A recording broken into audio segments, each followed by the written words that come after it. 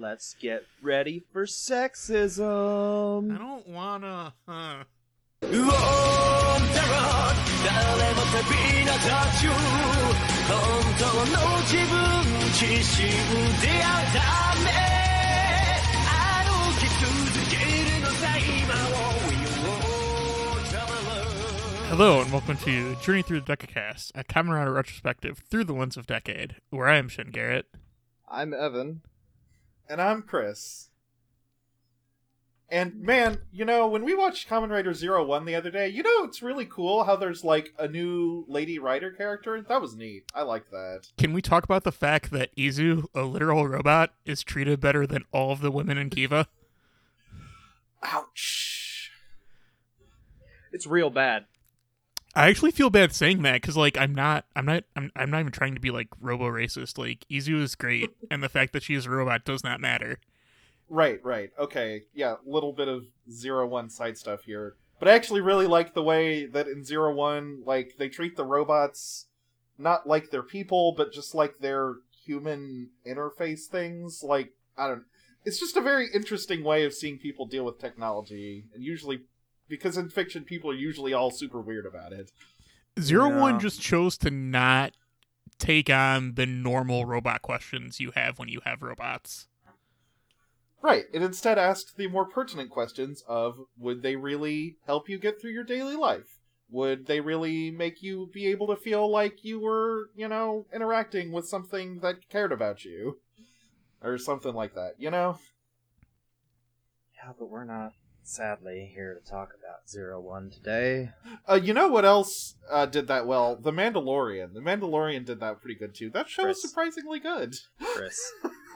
Yes. I know you would like to talk about anything except how much it sucks to be a woman in the world of Kiva because you're automatically weak and can't do anything without a man being there. Right. But we gotta talk about Kiva.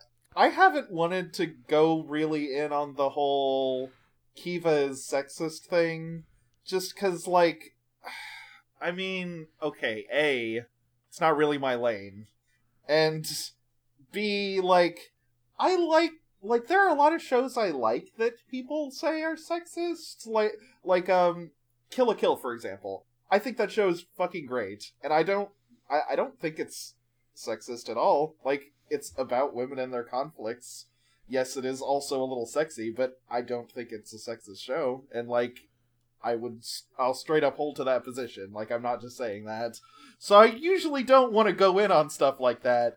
But man, Kiva really fucking stepped in it this week. Yeah, it's real bad. Real bad. Yep. Oh yeah, it's not good. You know it's bad when we broke Chris. And Yeah. I think this also might be a time now where it might be better to just go through the episode as we go through the episode, because They break from their usual past-future format, actually. There's only a small past section, and when they transition to it, they don't use the twisting time change demarcation thing they usually use. Right. no, they just use it to show, hey, Yuri is just like her mom. Right. And gets screwed And just that they like her both mom. are not good enough at doing things. They are not good enough to wield the belt, because as a woman, they have inherent weakness. Which And is so- also lame, because they both get one of, like, their best fight scenes in this episode, too. Yeah. Yeah. Well, but Yuri also gets her worst, if you ask me. Yeah. Okay, I might not remember that one. It's actually the first one with Rook at the beginning. Oh, yeah, Fucking- yeah. The one where she just, like, stands there and watches him. Well, she, like, tries to attack him. He takes her knife and, like, throws it into the door. Oh, okay, yeah, that one. And it's... I was definitely wondering what was going on there. Where I was like, does Rook is he mad at this church? Does he just kill people who get married at this church? Did the church upset him in some No, way? his new game is Wedding Dresses, remember? Right, but it's the same church from episode 1. Yeah, I think it's just so they could reuse the set. They have Yeah. one venue for weddings. It's quite clearly the same set, so... But yeah, so I don't even remember the names of these episodes because I'm so frustrated. I can tell you because I have them open. The first Okay. one, episode 19, is called Fusion Aura Storm. We open up with Kavat telling us over the end of the fight from last episode about an An idol group that was the Onyako idol group that both Jiro and Owner are fans of. Yeah, apparently this was a real idol group, so that's kind of a okay. nice touch, I guess. And the rest of this intro is Rook having another A Parfait. delicious-looking parfait. and then killing a woman because she doesn't know anything. She isn't no fun, Evan. She doesn't know anything fun, and then she was reading a marriage magazine, and so he's like, "Oh, yep, that's my new play." I mean, Dresses. she probably knows how to have fun and is just uncomfortable when random dudes in leather jackets accost her on the street asking about it. This random handsome dude going, "Hey, baby, you know anything fun?" The proper response is to just look and walk away. Right. He just kills you in that case, so, that's unfortunate. Yeah, how dare you not know fun? Okay, so after the credits, we are at a wedding. The couple's very cute. They look like they're having a nice time. They're There's high-fiving. a big crowd there. It looks like it was a very happy wedding. Don't forget interesting wearing that high it's- fives. That's my favorite part. And Yuri is there for some reason? I'm a little... I don't know if you guys know anything about this. I know there's a distinction in Japan between traditional Japanese weddings and, Christian weddings, and this is clearly a Christian wedding. I don't know if that's just an aesthetic thing, or if it's, a thing that people have strong personal opinions about. I would just chalk it up to being Kiva wanted that aesthetic. Yeah, I mean, probably. it fits in with the Kiva aesthetic, but I don't know if it's supposed to signal something about, who these characters are or anything. Well, Probably not. I think it's went with the Christian wedding aesthetic because there's a lot of Victorian and Catholic imagery with the vampires, with all their stained glass and everything. Yeah, Or the stained Vanguard. glass, and also a Japanese wedding dress is different than a Western wedding dress. Yeah, so. and it's just fitting with their theming so far. But yes, Yuri is there for some reason. I think she's taking roses to her mom's grave. Seems fine, I guess. Even though Well, I thought makes that sense. point was at that cliff overlooking the water. I thought that's where we had maybe that, the cliff is but- nearby this church. I don't know. But so Rook pushes his way through the audience of clapping people, eyes up the woman in the wedding dress, and then immediately kills her. Right. And everybody Just in freaks front out. of this big crowd of people here, so I guess there's no masquerade or anything. I don't know. Well, there is, because if you remember what happens to him later, Oh yeah, he yeah, started breaking rules. I think it's just yeah. that The queen he's- yells at him about it. He's high on his own success at this point. Oh, I thought. Well, we'll probably get to it, but I thought the queen yelled at him because he was trying to kill another Fangire, and I assumed that was the queen's business. Oh, maybe. Oh yeah, I guess that makes sense. Huh. Yeah, maybe they don't need to keep secret or anything. But Yuri, of course, tried to attack him because, that's her job. And he just... This is Yuri's worst outing, bar none. Yeah, it's... He catches until her knife. later. Until what? Next episode? This or is later in this Yuri's one? worst outing where she tries. Right. Yeah, because Rook just catches her knife and backhands her far enough away that she knocks against a wall. She's cowering against the wall. He throws the knife next to her, and she's just cowering. And he just walks up to her, stares at her, Yeah. and then leaves. Yeah, she's not wearing a wedding dress, so he's not going to kill her. So. I didn't think that was the reason, but okay. Oh, isn't? Did you think it's just because he doesn't respect her or something? It, I yeah, would not it be is- terribly surprised if that It was is the because case. you are a failure of a warrior. You're not worth killing. I don't know if Rook is that sort of character, just because he's kind of a psychotic weirdo. But Yeah, that's yeah, true. you could easily take that sort of interpretation of the scene. Yeah, If this were another sort of tokusatsu villain, I would buy that explanation. That's true. I also And thought that though, just because Kiva's bad. Yeah, Chris, you're probably right, but it would not surprise me if the writer thought that for Rook. Right. Maybe that's what he was going for in the scene, and so, hey. Anyway, there's a cute scene after this. Good bit here. Can we talk about how they cut- didn't repair the door in 20 years? Yeah, that's weird.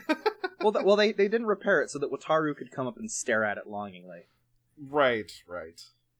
Wataru and Shizuka are out looking for new stuff to make into varnish, and he's chosen snails this time, which is kinda... I don't know how to feel about this. Well, they are brown. I'm not entirely clear if he's getting the snails and their shells or just the shells. Yeah, I would like to think it's just the shells, because harvesting live animals just for a varnish is I don't know, it makes me feel a little it's a bit upsetting. It would be a little weird, yeah. Yeah. But so they're collecting this, and oh hey, look, it's a bunch of fucking high school bullies. 1980s, like John Hughes style film bullies. Yeah. Or start giving him shit about, oh, what are you doing? it's Obakataro. Oh, you getting this stuff for violin? Yeah, we'll just pour these snails on your head. And Shizuka tries to stop and gets shoved to the side because she's a woman and can't do anything. I mean, there are 3 of them, and she's clearly younger than them, so yes. in this case, yes. But it's a real fucking pattern at this point, guys. Yes. It's a fucking pattern. But then, a mysterious voice calls out, hey, what are you assholes doing? Kengo's back! Yay! Kengo! Yay! I'm really glad that he's not, like, super mad at Wataru about that one time he tried to tell him that he was getting scammed. Yeah, but now he's friends with Nago, so... Yeah, he becomes friends with Nago, and it's like, oh, god really? damn it. Does he really? Did that happen? He kind of is going like, oh yeah, Kengo, starts thinking Nago is cool, and he's, yeah, this is rock. I don't know if I want to destroy your hopes now or just let it happen in the show. Garrett, don't tell me. They're like best friends. They're in a band together later. Guess who Naga's new apprentice is? Mother! Oh fucker! no! Oh no! God! He just ruins everything, doesn't he? There can be no joy because Nago. Alright, well, we're not there yet. Sorry. God damn it. Okay, well, anyway, so after that scene with the bullies, they're in Maldemore. Kengo jumps into action and ostensibly fights off the bullies, because yes, Yeah. next scene is at Maldemore. It is implied that he punches them. Yeah, with the power of rock. Right. Yeah, because then they're in the cafe having some tea together.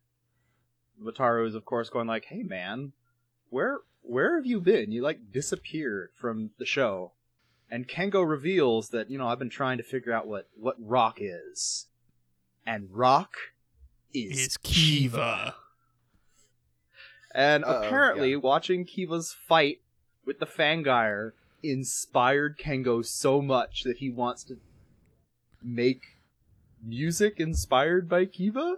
And I do have to say, a J-rock act that is themed around a vampire motorcycle rider who has stained glass powers, extremely plausible. It's also extremely metal. Yeah. Very metal, very very plausible as a real J-rock act. If someone was describing that to me, I'd be like, yeah, that seems right. Wataru is kind of looking off to the side like, oh boy, Wataru doesn't. Yeah, he's like, I don't really know if I should tell them what Kiva is. Though, honestly, I'm a little unclear if Wataru knows what Kiva is. He doesn't seem to know that much about it himself. I don't think anybody knows what Kiva is. Yeah. Nago's pretty sure he knows, though. He walks in and says, Kiva is humanity's enemy. Yeah. And I do like the little bit of directing they did there, because as soon as Kengo had started talking about Kiva being rock, there was this background music that started coming on that reminded me a lot of Castlevania. Oh yeah, the organ theme in the background. Yeah, and it keeps playing right up until Nago comes in and goes, Kiva is humanity's enemy, and then it just cuts out immediately. And then Nago's there, he's the worst for a bit, and then Megumi comes Yeah. in and is like, nah, Kiva's pretty dope. He saved me a couple times. He does reveal like a bit of backstory where he says that Kiva once tried to destroy humanity. He's a greater threat than the Fangires. Presumably we will get to whatever the fuck he's talking about later in the show. Oh god, I think I already know. I think I put 2 and 2 together. You think when Otoya hooked up with the queen that everyone was interpreted that badly? No, I'm just interpreting that Nago does not know the difference between Dark Kiva and Kiva. Oh, You know, that that's makes probably sense. true. Fucking Christ, he would be that fucking stupid. But yes, Megumi comes in after Nago is like, "Oh no, Kiva bad." Megumi comes in and says, "Well, I think this Kiva's different because this Kiva has saved me a lot. So maybe shut the fuck up, Nago." Yeah, remember the part where Kiva's been killing Fangire? Yeah, and helping people and not murdering anybody. Yeah. And Kengo's like, well, anyway, Kiva's identity sure is mysterious. Maybe we should go to this spiritualist my friend told me about. And this spiritualist found my friend's grandmother's lost inheritance. It was So in her it's gold totally teeth. legit. It was in her gold teeth, Evan. It was. And Megumi is super into this. They're like, "Come on, Wataru, let's go." And they both start pushing. So they go meet an Afro. Whoa, priest. back up. Whoa. You forgot the part where Nago's like, I'm also coming. Oh yeah, Because- Nago decides to hang around because he hasn't ruined enough things today. He's fucking, he does this thing of like, if this were any other show, it would be cutesy tsundere type of acting, where he's like, well, I had heard that the FBI's sometimes use psychics to help with unsolved cases, so I guess I'll go along, but it's not like I think it'll actually help or anything. That is, in addition to Nago being the worst and me not wanting him around, that is a stupid fucking reason. Yeah. But yes, then we go to this super sweaty Afro spiritualist. Not Afro isn't black. Afro isn't he has an afro. Yeah, A really big one. big curly. I'm like And- kind of surprised he wasn't the Fangire. Yeah, a Oh little yeah. bit. Usually whenever we meet a side character with a specific aesthetic, they're usually the Fangire. Ostensibly, the spiritualist has been doing his thing. He's like, "Oh, Kiva has an extremely terrible secret hidden within. Kiva is. Everyone else. Kiva is. Oh! And he passes out. And he makes a dumb Japanese word pun of kibateru, which is to strain oneself right before he passes out. Right. And Though maybe this did actually do something, because Wataru it is did. passed out. Yeah, it Yes. did. Nago, Megumi, and Kengo are like, this is real dumb, right up until they notice that Wataru has passed the hell out and is not Right. waking up. Yeah. We go inside Wataru and we can hear someone talking, but then there's an overlay of a Toya on his face that boop, wakes up. Wait, there's an overlay of a Toya? I didn't Yeah. notice that. On the inside, when it's zooming in on his face, there's an overlay of Toya's face that wakes up, and then it pops to him Oh. being in the bed and sitting straight up. I Yeah, think you're it- right. That is definitely a Toya's face. I just thought it was Wataru's face for a minute there. I think it also does like the overlay thing when Toya leaves too. It does. But, so Wataru sits up very suddenly, and they're back in Wataru's house. Kengo, Megumi, and Shizuka are there, and are like, "Oh, are you okay, Wataru? What's going on?" And he does the, oh God, is it? It's not the Shining. The It's, Exorcist. the Exorcist, 180-degree head turn. Yep. And there's a blue lighting, and then suddenly, "Oh, who are you? How dare you break into someone's home? Are you thieves?" And he's acting like a Toya. And it's very, very fun to see Wataru being like this. Yeah, 'Cause he's- Wataru's actor did a good job these 2 episodes. He immediately starts flirting with Megumi, and he's like, "Oh, for a thief, you're a fine lady. You want to steal my heart? Hey, hey, hey." Of course he would flirt with who he was flirting to in the past daughter. Of course. And he's acting silly, and then suddenly there's, I guess, Otoya leaves his body, and Wataru's like, What's going on? what just happened? Where am I? What's going on?" How did I get here? And he says, "But just now it feels like someone was inside of me." And we get a cut to seeing Otoya at Cafe Maldemore in the past playing with the puppy. Getting kisses on the face. It's a cute puppy. It is a cute puppy. And then Yuri is speaking with Jiro, Yep. telling him about, "Hey, I met Rook. Can I have Ixa so I can fight him, please?" This is like the conclusion to my story. It'd be really cool if you could let me do that and It would- do some cool things for a little bit. It would be really, really cool of you to let me have some agency in my life. Can you do that? No, I'm the man. I have to do it for you. I have a goal and a clearly defined motivation that I'm going to pursue. Kiva says no. Kiva says no. The men will figure that out for you. You're just along for the ride. Your motivation will be resolved by other people. I mean, so Sure. I don't even think like we're that far bad into it yet. Like this is No, still we're not. acceptable at this point. Right, I'm It just is. mad about what I know is going to happen. It is, but Wataru is basically playing around in the background. As He's Jiro spinning and Yuri plates talk. on sticks. Yeah, Otoya's being Otoya in the background. He's Wait a minute. goofing. He's doing some goofs. Wait a minute. Let me look at this scene again. Okay. Okay, so Jiro says that, and I need to hear Otoya's line. Oh, no, okay. Otoya makes the same joke that he makes in the future when he's possessing Wataru's body. He's like, "Oh, yeah, don't steal that boring thing. If you want to steal something, steal my heart." Right. Oh, And I thought, I thought for a second, is he existing in both future and the past? No, he's just No. using the same joke. He just really likes that line. Yeah. yeah. So, in order to progress the story, Otoya whips out a signature of a lady from this idol group that the owner and Jiro really like. So this part also real good in these 2 episodes. There were some good parts. This is one of them. Yeah, it's not all bad. Again, like Kiva, most of the time there are funny jokes and cute bits that I like. Occasionally, yeah. So Jiro and the owner are freaking out as Otoya slips away. They look down in the bottom of the corner and see a little sticker that says "Peel." So they peel it off, and it is signed as Otoya product.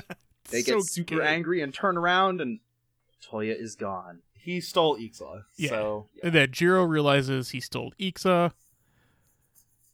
And then He frantically rubs his hands all over himself to see where the belt is, and I guess accidentally pulls his shirt down to reveal his sexy chest. Oh. I do wonder though, where was he keeping the Ixa? don't question it. Just- Evan, don't question it. We're not here to Like- question those things. What? Yeah, don't worry Just- about that. Just sitting there on his pec or something? Or... Yeah, okay, fine.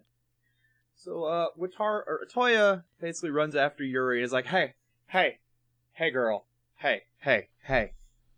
It's like, Here. hey, you seem to be really hung up on your agency. I guess I can go along with that this one time. Okay. So I'm going to stop you right there, Chris. Until we find out the actual reason, at this point, it's actually kind It's of actually good. It's good at this point. It seems nice in this scene, yes. It seems like he is genuinely respecting her and what she and cares about. Otoya's like, I get your backstory. I'm gonna give you this thing so you can do the thing you want to do. Yeah, he even says, I'll always be behind you, like, I'll back you up. And that's very nice of him for this one scene. And in response, Yuri gut punches him to knock him out. Which, like, also fair. It's also good. She doesn't knock him out either. He's just, like, crouched over, like, ow. Oh, God. And yeah, then we go to Rook in another chapel, attacking another woman in a wedding dress. And then Yuri comes in and confronts him, and is like, oh, you're not going to get away. I'm going to use the Ixa Fist.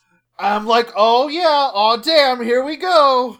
And then Rook just starts walking towards her, and she does nothing. This is so bad. Because... On the offside, the inside of that church reminds me of the inside of the church from Kuga, and that was a cool church. Yuri is even like, I can't move. Why can't I move? Because the director doesn't want to have women to have agency, that's why. And I'm like, oh, okay, so she's gonna be, like, nervous, but then she's gonna, like, do it at the last second, right? No. No. He just fucking just walks by her and leaves. Because No. either, I guess, like, if it was, like, a killing intent type of thing, or if he was directing, like, anger or something at her, like, happens in anime, and she was stunned by it, I could understand that.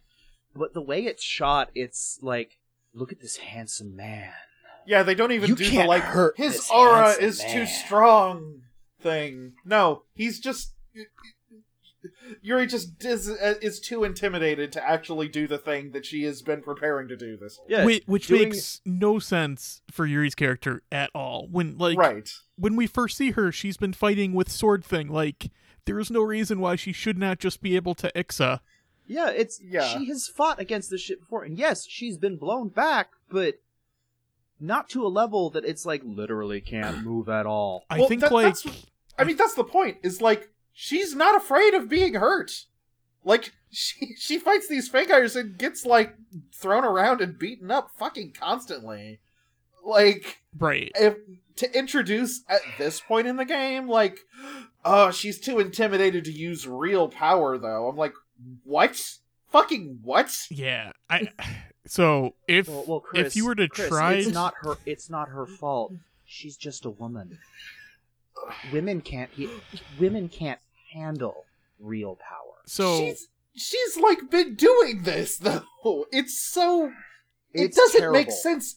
It's not even internally consistent in the slightest bit. So I feel like if for some god-awful reason you wanted to try to make sense out of it, which you shouldn't, is very, very tangentially maybe you could construe that there is maybe some concern about the backlash that Ixa causes to the wearer's body when it's used.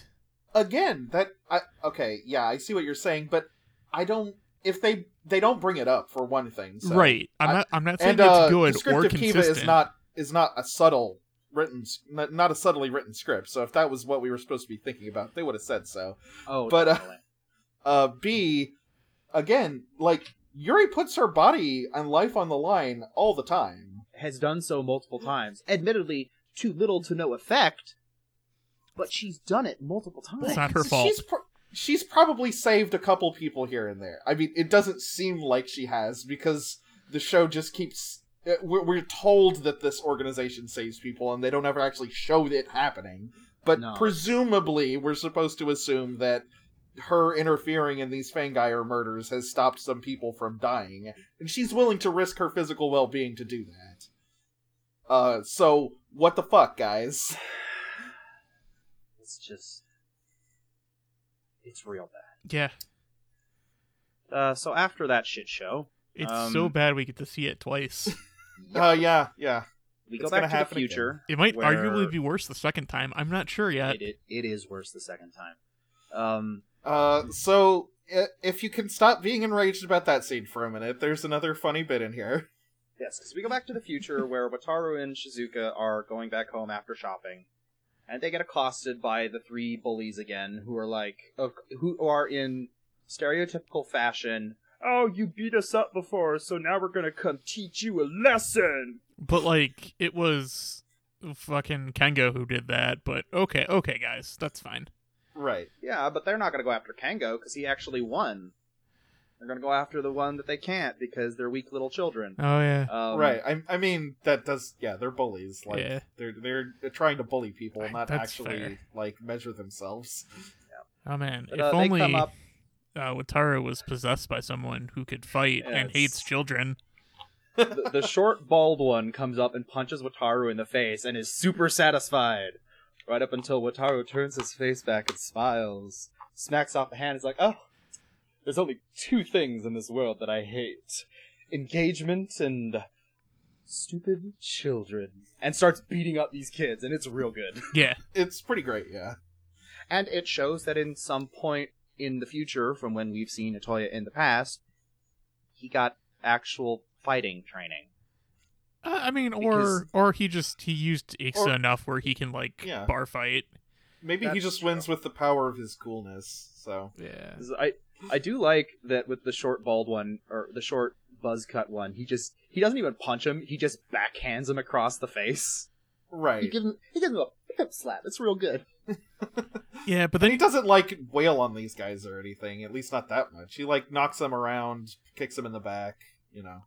And then just basically just scares him off. Shizuka runs up and is like, "Oh man, that's so cool." And Otoya, as Wataru goes, "You're a little too young, but you'll be a diamond when you grow up. Call me someday. See ya." And he flounces off. Slightly funny, slightly creepy. Yeah. But, you Yes. know, hey. Slightly funny and very kind of. a future Otoya's kind of bad like most of the time. Yeah, He's fun some of the time though. That is like is so. I feel like future Otoya is like the Otoya you see when you hate Otoya Evan. Yeah, that's true. It's the fucking like super sexist one instead of just being a weirdo flirt. However, Maid Cafe Otoya is best Otoya. Part of what makes past Toya work is that he's extremely confident, yet he constantly fails. It's a fun incongruity. When future Otoya is extremely confident and just succeeds at things, it's just lame then. But so he runs off after nabbing an apple out of the bag, and he's running around going like, "Oh, I beat up children," and then gets surprised, like, "What clothes am I wearing? Who the?" He goes and looks in like a window. What is this face? Pulls up the newspaper. Why is it 2008? What is going on? To be fair, He he gets is really freaked out. he is pretty okay with being in the future. Yeah, he accepts that one pretty quick. He's like, Oh yeah. I mean, seems cool. Well, but he like gets confused. the power of Maid Cafe did help him. Yeah, the power of Maid Cafe was like, "Oh, hey, this is great." And, I actually really like this sequence. Okay, because basically these two maids take him to a cafe and are like, you know, showering him with attention and everything, like they do in Maid Cafe. They like feed him and everything. And Otoya loves this. This is the sort of thing that he's super into. Yeah. But about halfway through this, he turns back into Wataru, and Wataru hates it when people like try and physically contact him. Yeah, I do like that Otoya is exactly the type of person Yes. that would spend hundreds of thousands of yen at a maid cafe. Otoya of being immediately distracted by a Maid Cafe is the most Otoya thing. It's It's very plausible, yes. so Wataru comes back and freaks out, but then we go back to the bullies who are acting like bullies and like, "Oh man, we could have beat him up." But Kick yeah, a can I mostly off just into- like that they kept the bit in Wataru's character that he is uncomfortable being touched by people. Yeah. Like, those three bullies kick off a can into the darkness in this underground parking garage they're in. But the can kicked back. And Right. oh hey, look, it's a wasp. I think it's a No, wasp. it's a ladybug, man. I Oh, thought it's this a was a ladybug? butterfly. It's a ladybug. I looked it up. Okay, a ladybug But it's got Fangire comes it's out. got big butterfly wings though. No, it's got like the two like crescent things that like a ladybug has when it separates, and that's why it's red with the okay. dots. Oh yeah, that makes sense. Ah. Okay. The wings come up to like a point behind it though, and Ladybug's wings curve. Well, I mean, he's more He's more of like a jagged ladybug. Okay.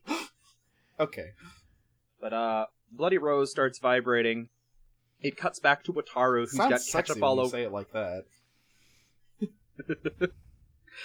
Goes back to goes back to Wataru, who now has ketchup all over his mouth because apparently they've been feeding him, and he just gets up and leaves. And He dines and dashes. that's my question. I'm like, did he pay beforehand? Because like Do you none of have- them try to stop him. They're just Actually- like, "Bye, master." Now that I think about it, if I remember correctly, you buy time at a maid cafe, and then you pay for food, like as it comes. So you have to pay them for the food, and then they bring the food, and then a lot of the money you would spend is basically tipping the maids and your server.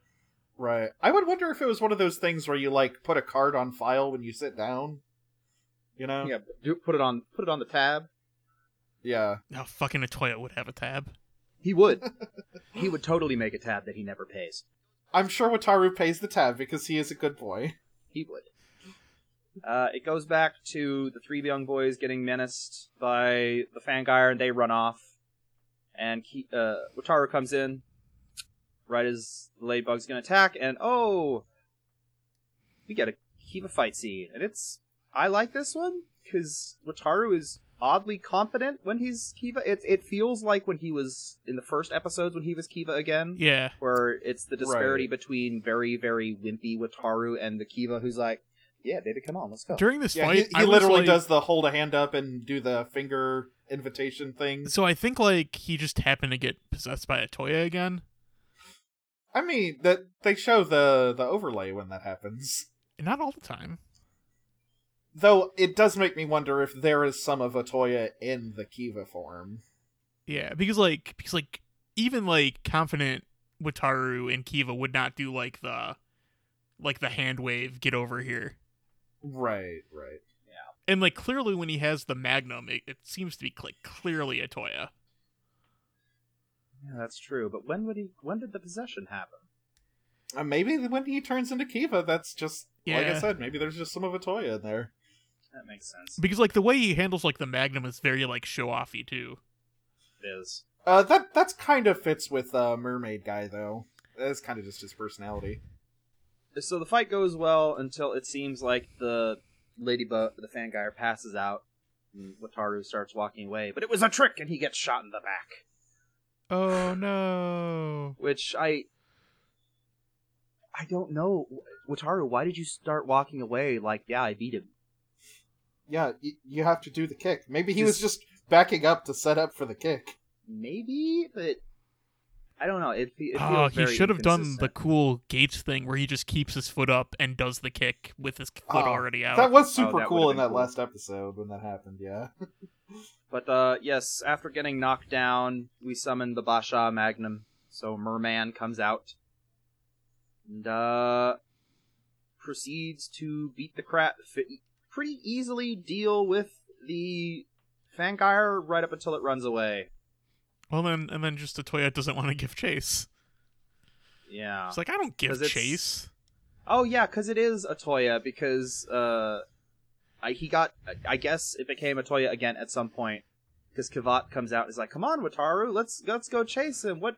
And then Wataru just backhands Kiva, so he goes flying into a wall and scrapes down on the floor, passed out.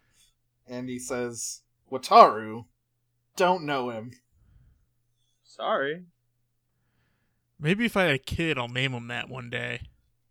And then The show it did cuts not do back that, to- but it should have. Oh. Wait, that would imply time travel, which I don't think is what's going on here. Yeah.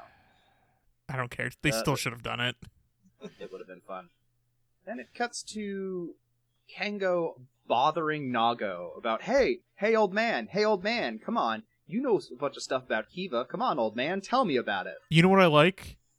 Kengo annoying the fuck out of Nago. It's good. More people should annoy Nago. Yes. And Nago's like, dude, actually, how old are you? Oh, I'm 21. I'm 22. Stop calling me an old man, please. It makes me unhappy. So Nago should be aware that even a day older still makes you an old man. But then the ladybug flies above, and he's like, "Oh, Fangire, shoot it!" Turns into Ixa and starts fighting, and this is... He doesn't turn into Ixa yet. Yeah, he doesn't he turn tries into Ixa. to turn into Ixa. The ladybug apparently does not respect Tokusatsu rules and is like, Yeah. no, I'll just hit you while you're trying to transform. Yeah, and the Ixa knuckle gets hit away.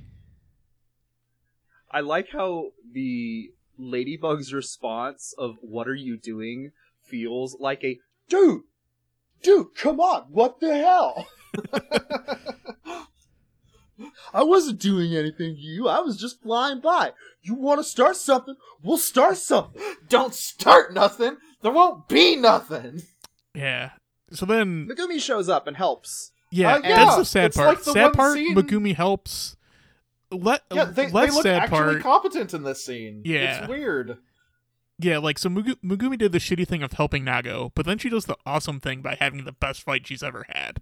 Right. Like, her and Nago team up, and they're, like, hitting this guy. They're dealing with him pretty well for a while. Yeah, like, Nago's, like, holding the Famgyre, and, like, Megumi sees, like, the Ixa knuckle, and then she, like, does, like, a roll She, towards like, it. shoots him a few times, whips him a few times. They're doing fine up until the butterfly guy, like, gets Nago in, like, a full Nelson Yeah. hold thing. It's like the and whole, then like, throws him against a tree. Take the shot. I know you won't take the shot. Right. But yeah, so Nago gets tossed off, and Megumi grabs the Ixa knuckle. And then fuck points this it. show. The show's over at this point. We're done. Yeah. So the ladybug's like, "Come on. Oh, that's Ixa, huh? Well, it's killed a bunch of my comrades. Come on, use it and fight me. And I'm sitting And- here like, Come on, Megumi. well, maybe we saw that scene with Yuki, with Yuri, so that Turn- we can have a contrast when her daughter has Come on. progressed past that at this point in her Come life. on, Megumi, please. No, please that is shoot- not what happens. Please shoot the fist, Megumi. Nope. Nope. She just gets beat up because women can't be common riders. Yep. So then Kengo saved her, I guess. Yeah, he knocks the guy away. The ladybug knocks out Kengo, picks up Yeah. Kengo and Nago, and is like, "Hey, if you want him back, you gotta come fight me as Ixa." Yeah.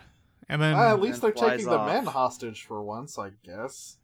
Yeah, I mean, like, it's good to see the man be damseled, but holy fuck, dude. Yeah, seriously. like we're not even to the worst point yet though. Like why get No, upset it now? gets worse. It gets worse.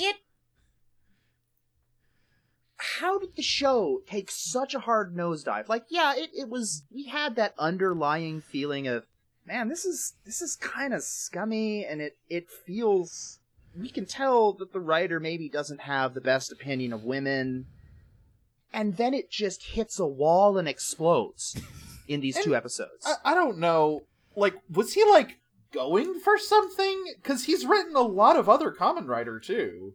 Like, this isn't the only Kamen Yeah. Rider show he's written. The thing that like still terrifies me to this day is he did Fies, and Fies is still like my favorite writer show. Okay. Yeah, it would be a real shame to get to that one and then, like, be like, oh, this doesn't hold up well. Hopefully that won't happen.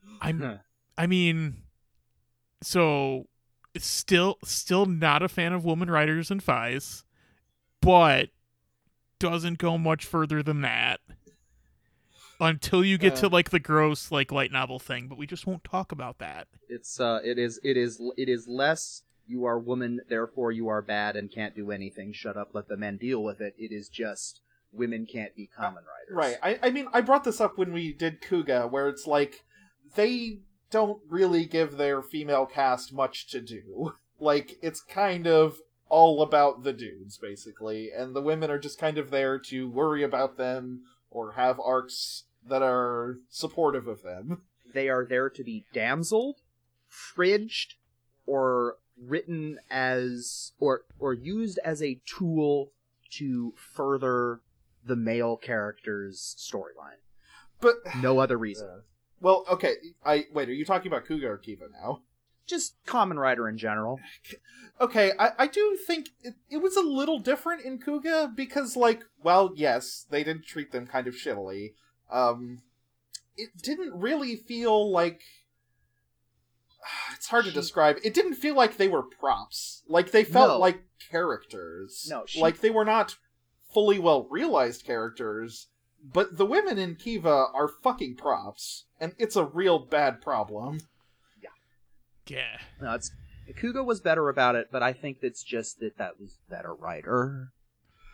Yeah. I don't know if I want to attribute it to the writing or the acting. I mean, writing seems like a safe bet, but... I don't know, but I'm like 80% sure that like Fies has like good writing with women.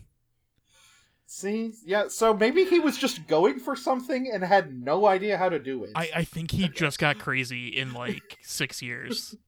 That's entirely possible. But the end of the episode happens with the ladybug about to fly off, but then Otoya as Wataru comes up and goes, "Hey, how's it going?" Hey, so they have Fangire in this time too. Oh, that's weird. Better deal with this. And that's the end of episode 19. Yeah, okay, so episode 20. All right, well, hang on. Let me look at what it's called first before we just yell. Just spend the next 45 minutes. Fuck. I mean, honestly, you could yeah. probably do that, and that'd be fine. It's called Nocturne, the Lovely Messiah. That's a good name.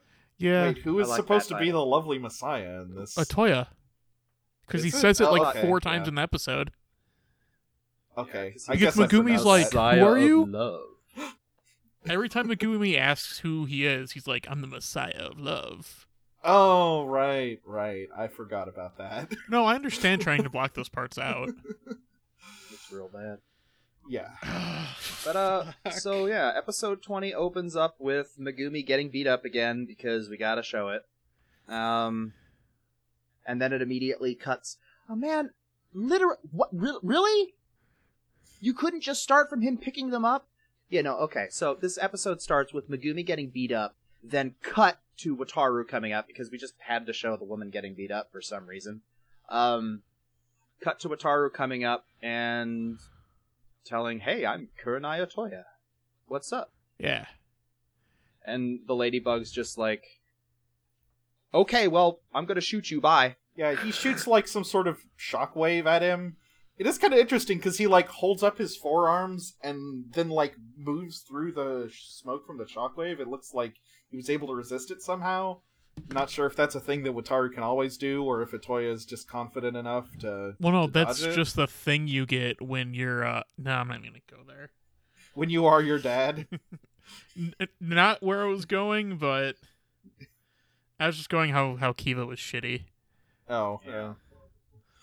I just couldn't finish it because I felt bad immediately. Right. So and Otoya sees the Ixa fist thingy lying on the ground next to Megumi. Presumably that he figures out who she is at that point. Yeah. Okay. So we come back from the intro. He goes And- makes some violin. Yeah, Otoya as Wataru is now in Wataru's house, working on one of the violins that Wataru was working on.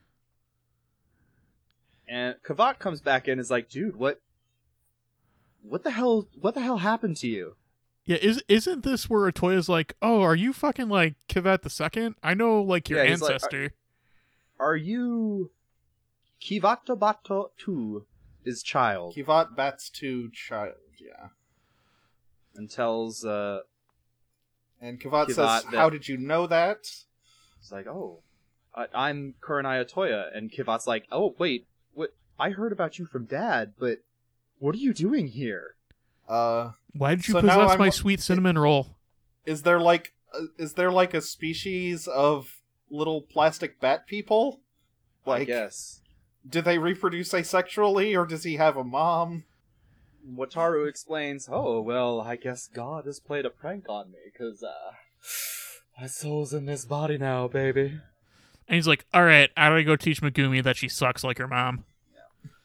First, we gotta go back and see that the ladybug has put Kengo and Ixa in a warehouse and is like, "Hey, I'll let you live until Ixa shows up and I kill him, and then I'll kill you guys. Okay? Okay."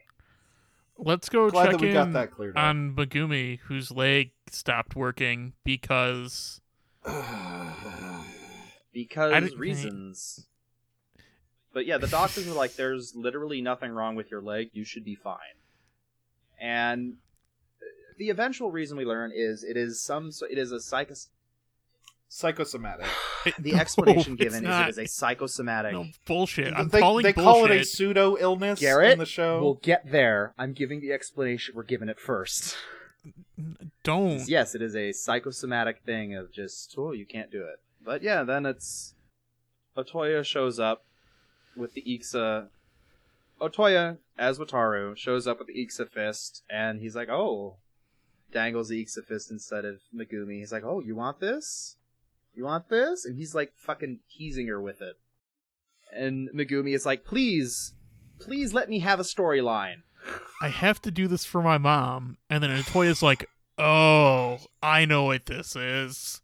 Your mom's was Aso Yuri, right? God, okay. And then he's just like, here I you don't know go. if you guys might have already given up at this point, but when I was watching these episodes, I was still like, okay, I see where this is going. She's afraid of failure, she's afraid of not living up to her mom, so she's gonna overcome that, and then at the end of this episode, she's gonna use Ixa and beat that fan guy, alright? Holy shit.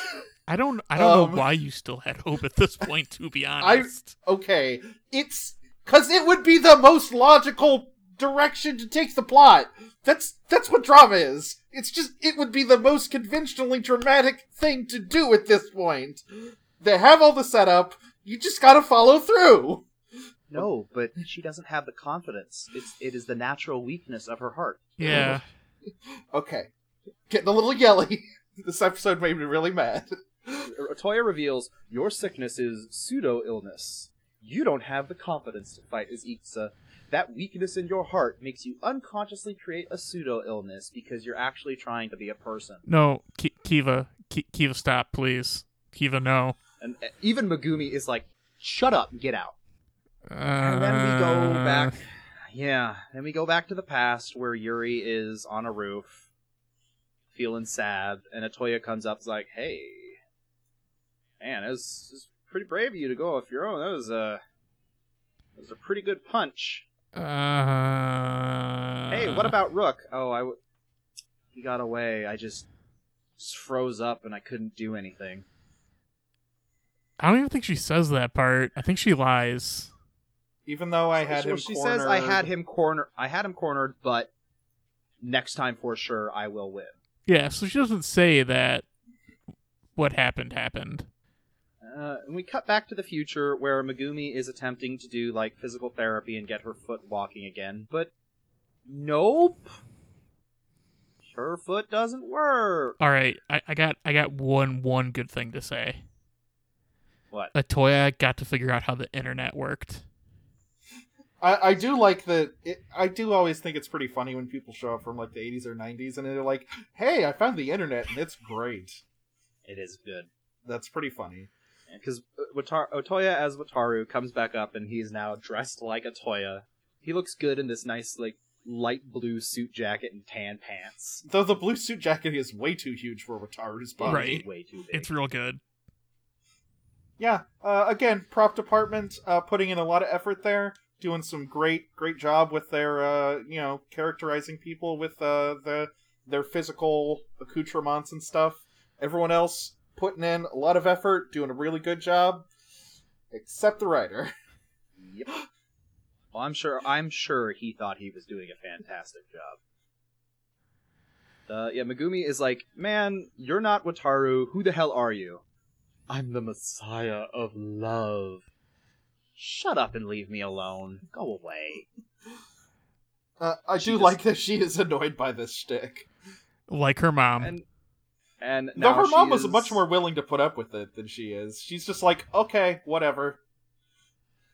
And then Megumi is at the pool. No. We gotta talk about the cut to Kengo trying to cut through the ropes with his teeth. No, that's later. No, that's here. No, it's not. I'm watching the episode right now. I don't believe you. Evan's right, Garrett. I Sorry. just don't want to talk about it anymore. I'm sorry, Garrett. We gotta. Okay, so there's the scene at the pool. Megumi's trying to do her swimming exercise. We know she's a swimmer already. We've seen her do that. Like her mom. And Otoya is sitting at the side of the pool in a lounge chair with a bunch of pool toys. He throws a rubber ducky into the pool, and he's like, Hey, you should just stop and give up. That's how you'll get better. And, like, he keeps throwing life preservers at her because he knows she can't do it. And, visually, it's kind of a funny joke. Just to have someone being like, no, take a life preserver. No, I've got more, take one. It would be funny if he weren't just severely disrespecting her at the same time. Yeah, so he gives the line, if you give up fighting, your leg will be fixed. And Megumi's immediate response is, no, I'm not gonna quit. I'm a fighter. I will fix this. Which, again, is true. We've seen her, like, she's not intimidated by physical danger. We've seen her go through it a lot.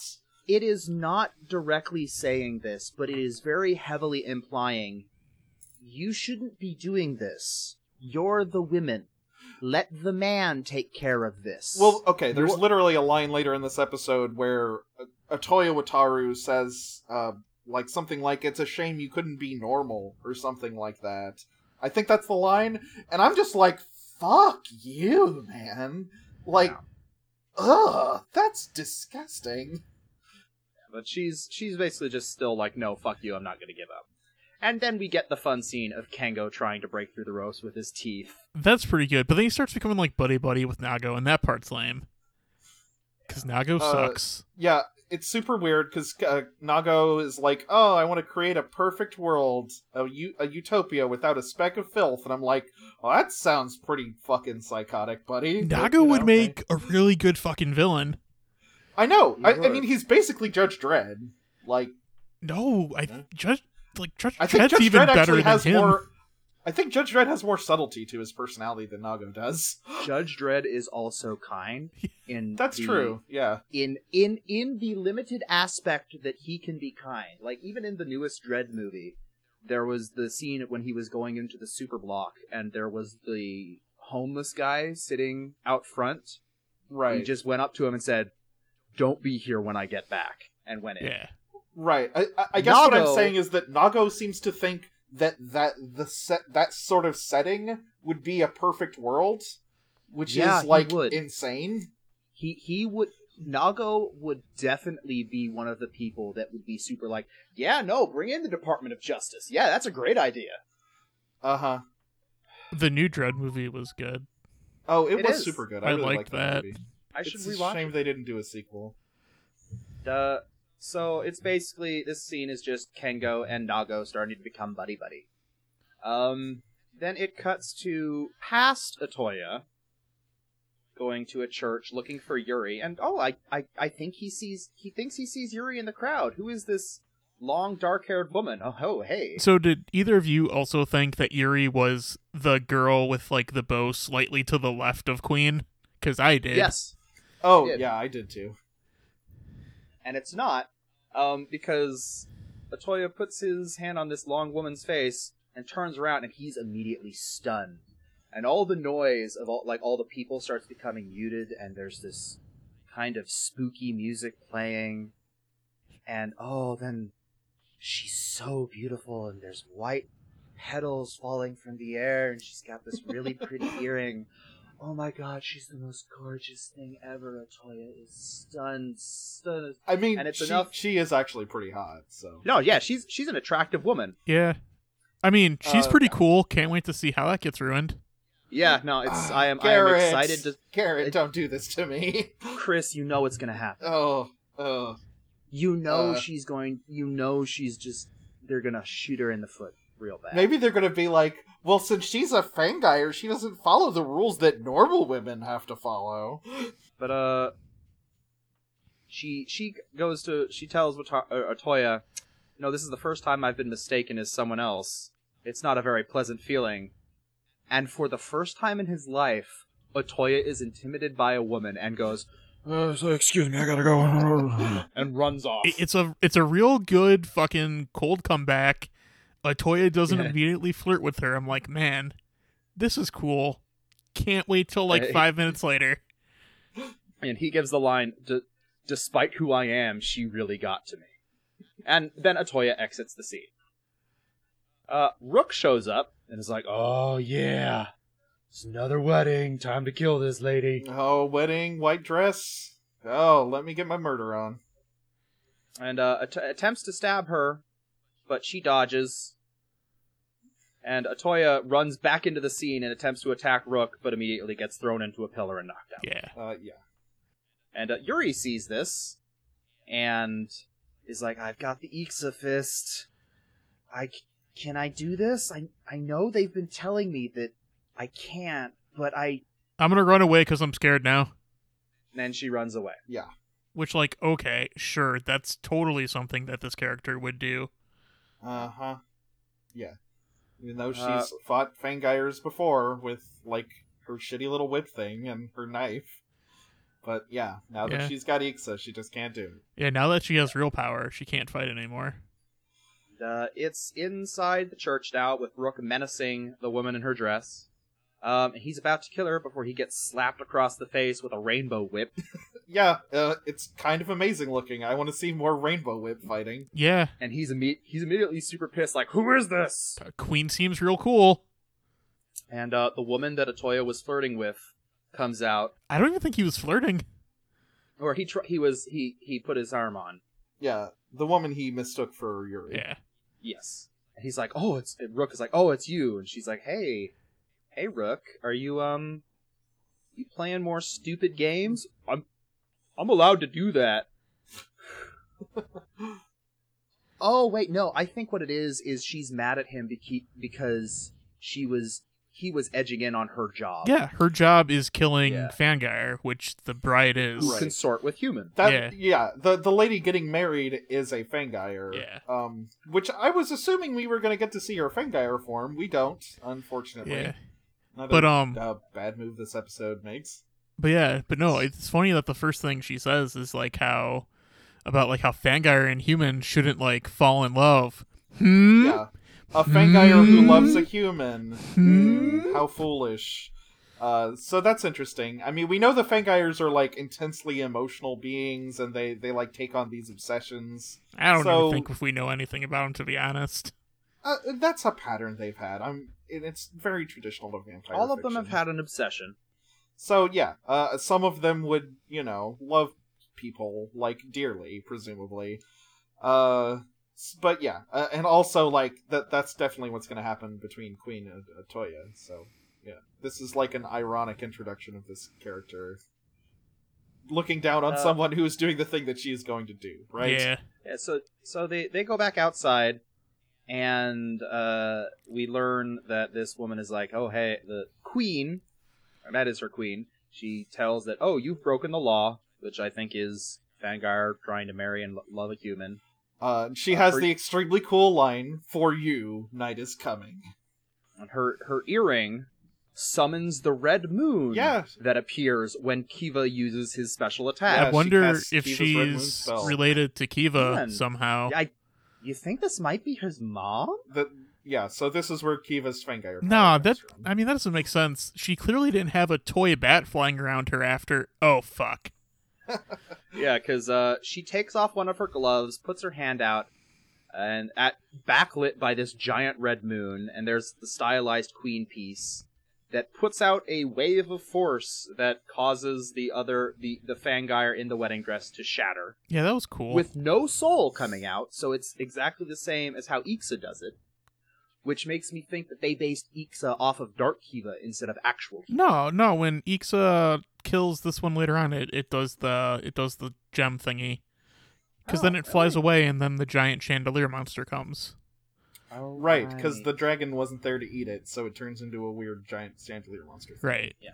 But then then the smoke all comes back into her, and she teleports into like petals. Yeah. So yeah, that cool scene is over. Yeah. That was Oh yeah, and then there was like the not Kiva bat that was flying around. Not yet. Oh, Not yet. Okay. That doesn't the happen end of the until like the very end. Yeah. All right. Well, anyway, she was cool. Glad that won't happen anymore. So it goes back to Yuri, who's at a river, Hey Evan. and Atoya comes up. He's Hey like, Evan. Hmm? You know it's okay to cry. It is okay to cry. Atoya comes up and goes, "Hey, it's fine to cry if you were scared."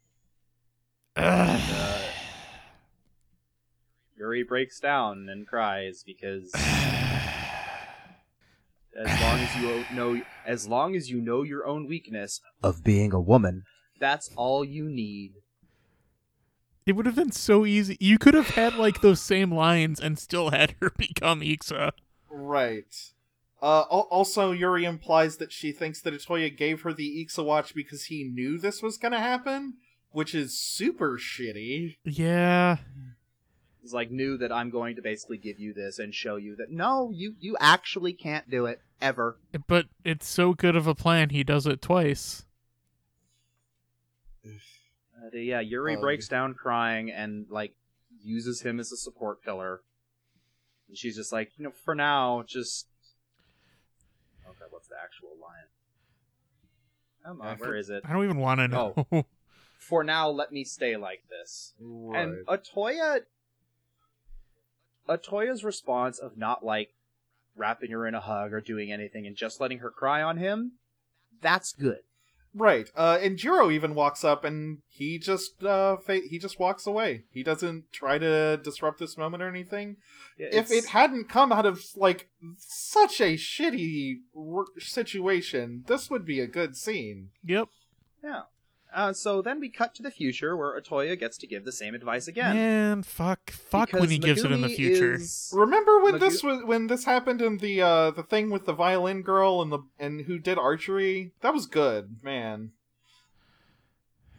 Yeah, so Megumi is basically dragging herself across a field, trying to walk.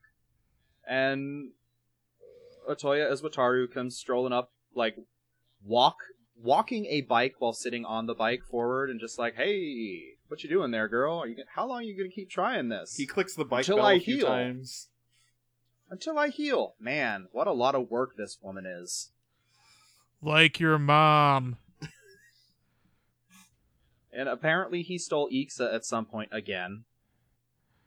And starts just being an asshole to her, riding away on the bike like, hey, actually, I'm going to go put this Ixa thing which in point, this... Yeah, the camera turns to reveal a wood-burning fire barrel in the middle of the soccer field for some fucking reason.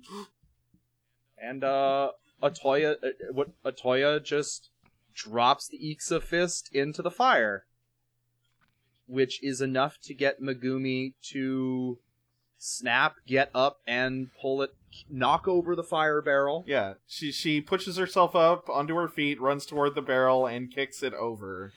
Retrieving the Ixa fist undamaged. So, like, again, like, if it was framed slightly different, could have been a good thing. Yeah, this is the scene where I was like, okay, well that was good. I'm glad Megumi learned her lesson and is now, healed, moved on, and confident in herself. But then That's Otoya not comes what up. happens. I'm sure glad that we figured this out and she can become Ixa now. No, but see, don't you understand what Otoya was saying? You don't have the confidence of being a man to control Ixa. That's why you unconsciously use pseudo-illness, because your body and soul knew that you are weak. Yeah, And you have to live as a normal person, a woman, and not be a fighter. This is the line where he says, can you live as a normal person, or can you live as a fighter to the end? And, like, the implication being that that's just not natural for her. And I'm just... Fuck you, man. It's like, so bad. Yeah. Who the hell are you to tell her that? I mean, Jesus. really, what they should have done is they should have just made Ixa powered by toxic masculinity, and then everything would make sense. Are you sure it's not? No, I'm not, actually. But they don't explicitly state it. If they explicitly state it, this would have been better. Right. So Otoya says, Megumi asks him again, who are you? And Messiah Otoya of says, love. I'm the Messiah of love. And you better make your decision quick, because he's getting tired of waiting. Cut back to the Fangire, who even immediately gives a line, I'm tired of waiting. Time to eat, you guys. But then Megumi pops up and is like, stop right there. And I got really excited. Yeah. I got really excited. I Oh was like, man, I'm like, this is oh, it. she's This is gonna the use moment. it. They're gonna turn it She's around gonna- right here. This is gonna be great. she's gonna use it. The ladybug No. runs at her, and she starts fighting him and doing good. Like she's doing judo throws and jujitsu moves. Yep. She uses her gun to fight. Yep. Go ahead. Just keep building up that hope. Uh-huh. And Otoya as Wataru comes up and he's like, "Oh man, like mother, like daughter. They really can only live as fighters." She gets blown up, and She's gonna do it. She's gonna do it. She's gonna do it. She takes out the fist. Oh, she's gonna become Ixa. No, It's she gonna turns be around, great. shoots the ropes off Nago, and throws him the fucking Ixa fist because fuck that! God damn it! Oh my god, I was so mad at this point. Yeah, she uses the whip to knock down, after saying, "I will live as a fighter." She uses the whip to knock down the ladybug. Turns around, shoots off the ropes, By and gives the Ixa fist to Nago. by living as a fighter, I have understood my weakness that I can't use Ixa, Just even though What? I'm perfectly capable of fighting like I am right now. No, it's because I'm the woman. I have to act as support. I can't actually be the hero. Man, it sure would be shitty if she got married to Nago or something dumb. god damn it. That's the I think worst. I hate Kiva. Yeah, that's this. God damn it. Like, I was enjoying Kiva, and I have fun with Kiva, and it was scummy, but I think I hate Kiva, and we've got another fucking 20-some episodes to watch. There's Like a lot 30. left of this show, yeah. God damn it. There's even like kind of a cool scene after where Nago like puts the guy in a No, don't puts even the guy in a fucking Nelson, give it. and Give he, it he the. throws Megumi Nope, the Ixa nope. sword, and she uses it to slice the guy. And I'm like, man, this would be cool if if fucking everything up until this point hadn't happened. If this fight scene had different framing, it would be really, really cool. Because it is giving Megumi a sword doesn't fix anything. No, it Right. doesn't. But it's cool to see her use it and actually do damage and fight. But everything up until this point has told you, yeah, no, she has to be the assistant. She can't ever be the hero. Hey, Because- you know what would be awesome? What if there was a scene where okay, I mean, it would be better if Nago wasn't in it, but if Nago and Megumi, like, double-teamed one of the Fangires, and they, like, threw the Ixa fist back and forth, and, like, took, like, as they traded it off, and, like, traded off the power, each would be time so that they cool. had to do a move or whatever, like, that would be a good tokusatsu scene, wouldn't it? It would be dramatic, and, like, convey character growth. Man, that would be cool. Well, Chris, Yeah, fuck the guy who wrote this show. Like, seriously. problem one: Nago working in a team situation. Well, I'm speculating Garrett. about a universe where these characters grow in an interesting way, and I'm not incredibly mad at their Garrett, inability to convey drama. Garrett, you have to understand, Nago is fine now for no reason at all. I know. He's no longer a raving lunatic. Well, that's because he has his new best friend Kengo. Apparently, having been tied up for a few hours has chilled him out. But we get to see. There was also a quick scene of Otoya as Wataru walking out of the building and then leaving Wataru's body, and Wataru, of course, going, "What the fuck? Where Yeah, am Otoya I? leaves for What am I wearing?" Otoya leaves forever. He's like, my mission has been accomplished. But because the castle, I assume that this happens because Castle Doran isn't around to eat the thing's soul. yeah, We don't know, that hasn't been said in text, but, like, I'm guessing that's why Castle Doran does that. Right. yeah, and so the soul of the Fangire turns into another giant chandelier monster. Right. Breaks out of the roof, and Nago uses Wataru- his dumb Ixa thing. His weird Wataru tries his to weird industrial crane that looks like a dinosaur. tried to summon. Wataru tried to summon Castle Doran, but for some reason it didn't show up. It burrowed there instead of flew. Right. For like no explanation why. Also, the Fangires turning into giant chandelier monsters was cool and unique when it happened one time, but if they just all do that, that's much less interesting. I thought there Yeah, were going to I be thought- like multiple giant monster type things, not just the one.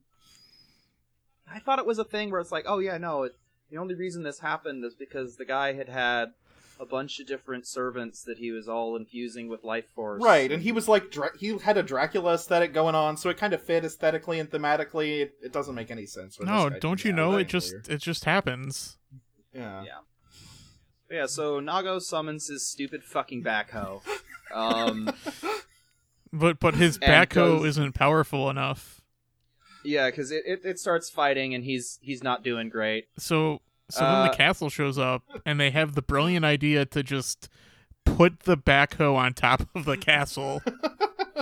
Yeah, because it comes out from the ground, and Castle Doran picks up the backhoe and tosses it onto its back, and Kiva jumps up and poses, and And they do I do like Castle Doran burping on Nago, just like, shut up, stay up there. Blah. it's like, Yeah. do your fucking job, Nago. They fly up and have a brief sky fight and do a team attack, and they blow up the chandelier monsters. So Yeah, this fight is pretty cool. I like these big, stupid things fighting each other. this big It dumb looks CG great. fight is actually pretty fun. Though the whole time I'm just like, wait a minute, hold on. Does Ixa still want to kill him? Did Nago stop wanting to kill him now? Well, I have when no did this idea. happen? I don't know, and I'm not sure if I care right now. Yeah. Yeah. But they blow it up. I guess Castle Doran knocked the stupid backhoe off of its back, Stupid fucking backhoe. and they fly away as Nago. I do like the suit actor who is playing Ixa does a good job of having Nago as Ixa. You can see like just repressed. Go after him, but he just helped me. Yeah, he does a good. He conveys conflicted without being able to show any physical emotion. So props to that guy. Yeah.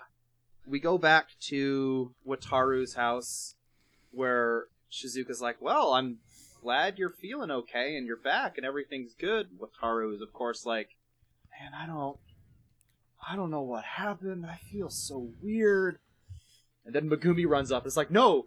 Bring back the flirty Wataru. He was great. No, I don't think that's not what happened. She wanted to know who it was. How dare you try to say she thought that was great? Yeah, I think she's trying to be Man, like, who the hell was that guy? I totally read that as, no, I want the flirty Wataru. No, Evan, no. Yeah. No, I disagree with your reading of that. Honestly, I kind of could see it. They both kind of seem like valid readings. What? Whatever, fine. It's terrible, I know, but Right. Evans is more Atoya- pessimistic and shitty, which is kind of the one I'm believing at this point. Atoya has definitely been written to have that type of animal magnetism with women where it's like they get frustrated with him, but then the longer they spend with him, they're like, actually, he's kind of hot. I mean, okay, I think it's more the thing where, remember back at the beginning of the show when Megumi was like, you should be more outgoing and stuff. I think she might have interpreted Atoya possessing Wataru's body as him doing that. That's possible. I guess she's trying to be like, oh, no, go back to that. I thought you had, like, grown or something, but... I'm Yeah, gonna who choose fucking to go knows? with mine because I like it That's better. probably... That's less depressing. Mhm. And then But, like Wataru's like, oh, someone worked on my violin, made the difficult thing. It looks perfect. But then, yes, we cut and see Queen walking in the night with a giant red moon. And oh, hey, who's that weird little bat fellow? It That's looks strange. exactly like Kavan. And she smirks at the camera, and that's the end of episode 20. Right. Yeah, I think that... Doesn't the preview show another writers in the next episode, too? So, that's cool. Oh, it shows Jiro trying to propose to Yuri. Oh, right. I don't know why I thought there was another... God, I think I hate Kiva. Yeah, okay. This is a real problem. Because, like, those episodes really were not fucking okay. It really pissed me off. The scumminess was there, but it was manageable. Like, I'm probably not going to recommend this show, but, that I may show it off to some people, just to say, hey, there's some good bits. I don't think I'm going to ever recommend anyone watch Kiva. I think I would probably be like, watch the first episode, see how crazy good and unique and interesting this design work is, and how, that's weird and abstract the narrative scenes initially. Yeah, just imagine the show that this could have been, okay? Because don't watch it. All you need to care about. Yeah. Design aesthetic of the show. There's some interesting bits that were in there, but it's just surrounded by not good things. I mean, the decision to do this experimental narrative, I mean, it's not unheard of, but it's a little out of the ordinary for a TV show. To have this sort of narrative structure, that's interesting. I mean, I kind of like that they play some of their reveals close to the chest. That's kind of fun, and that they let things come out gradually. But yeah, it's just okay. Just being honest, I don't know if any women listen to the show. Maybe not, and that's hey, that's fine. But I hope it doesn't make anyone uncomfortable to hear us talking about it like this, because the truth is, it is a little bit outside our lane. But it is, it's such a problem. Alternatively, if you are, and you'd like to talk about Kiva with us, hit us up. We'll make that happen. Yeah, right. All of our statements are with the caveat of, we are 3 white dudes. And we, don't fully know what we're talking about all the time. I mean, I've read that some feminist theory and media criticism. And I'm not an expert or anything, but this doesn't require an expert, though. It's pretty fucking blatant. It's, I don't know, man. So we got another 30 episodes of this shit to watch. We should maybe blow through the rest of this show faster, because I don't know how much more patience I have for it if it's going to keep doing this. Fair. We can talk about that off air. Let's get out of here. This is a podcast on the internet at journeythroughthedecacast.com. Oh, man. I'm super looking forward to talking about Zio next time, though. Oh, man, Zio. I love me some Kamen Rider Zio.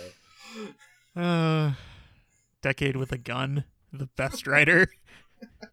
On the website, there's links to Twitters. My Twitter's on there. Chris's Twitter's on there. The network's Twitter's on there. Evan doesn't have a Twitter still. Yep. We're on Spotify at this point. Yeah. We're on Spotify. We're on iTunes. You can rate and review us if you'd like. You can send us an email if you'd like. Yeah, and ending things. And yeah, we should be back next week with I guess Zio. No, it probably should just be Kiva. We probably just need to keep powering through. Yeah, we should probably actually just... Yeah. Until next time, we've just been a passing through podcast. Maybe don't remember this one. Yeah, maybe just skip it. Don't let your dead dad use your body to neg people. That's a good life lesson. Yeah.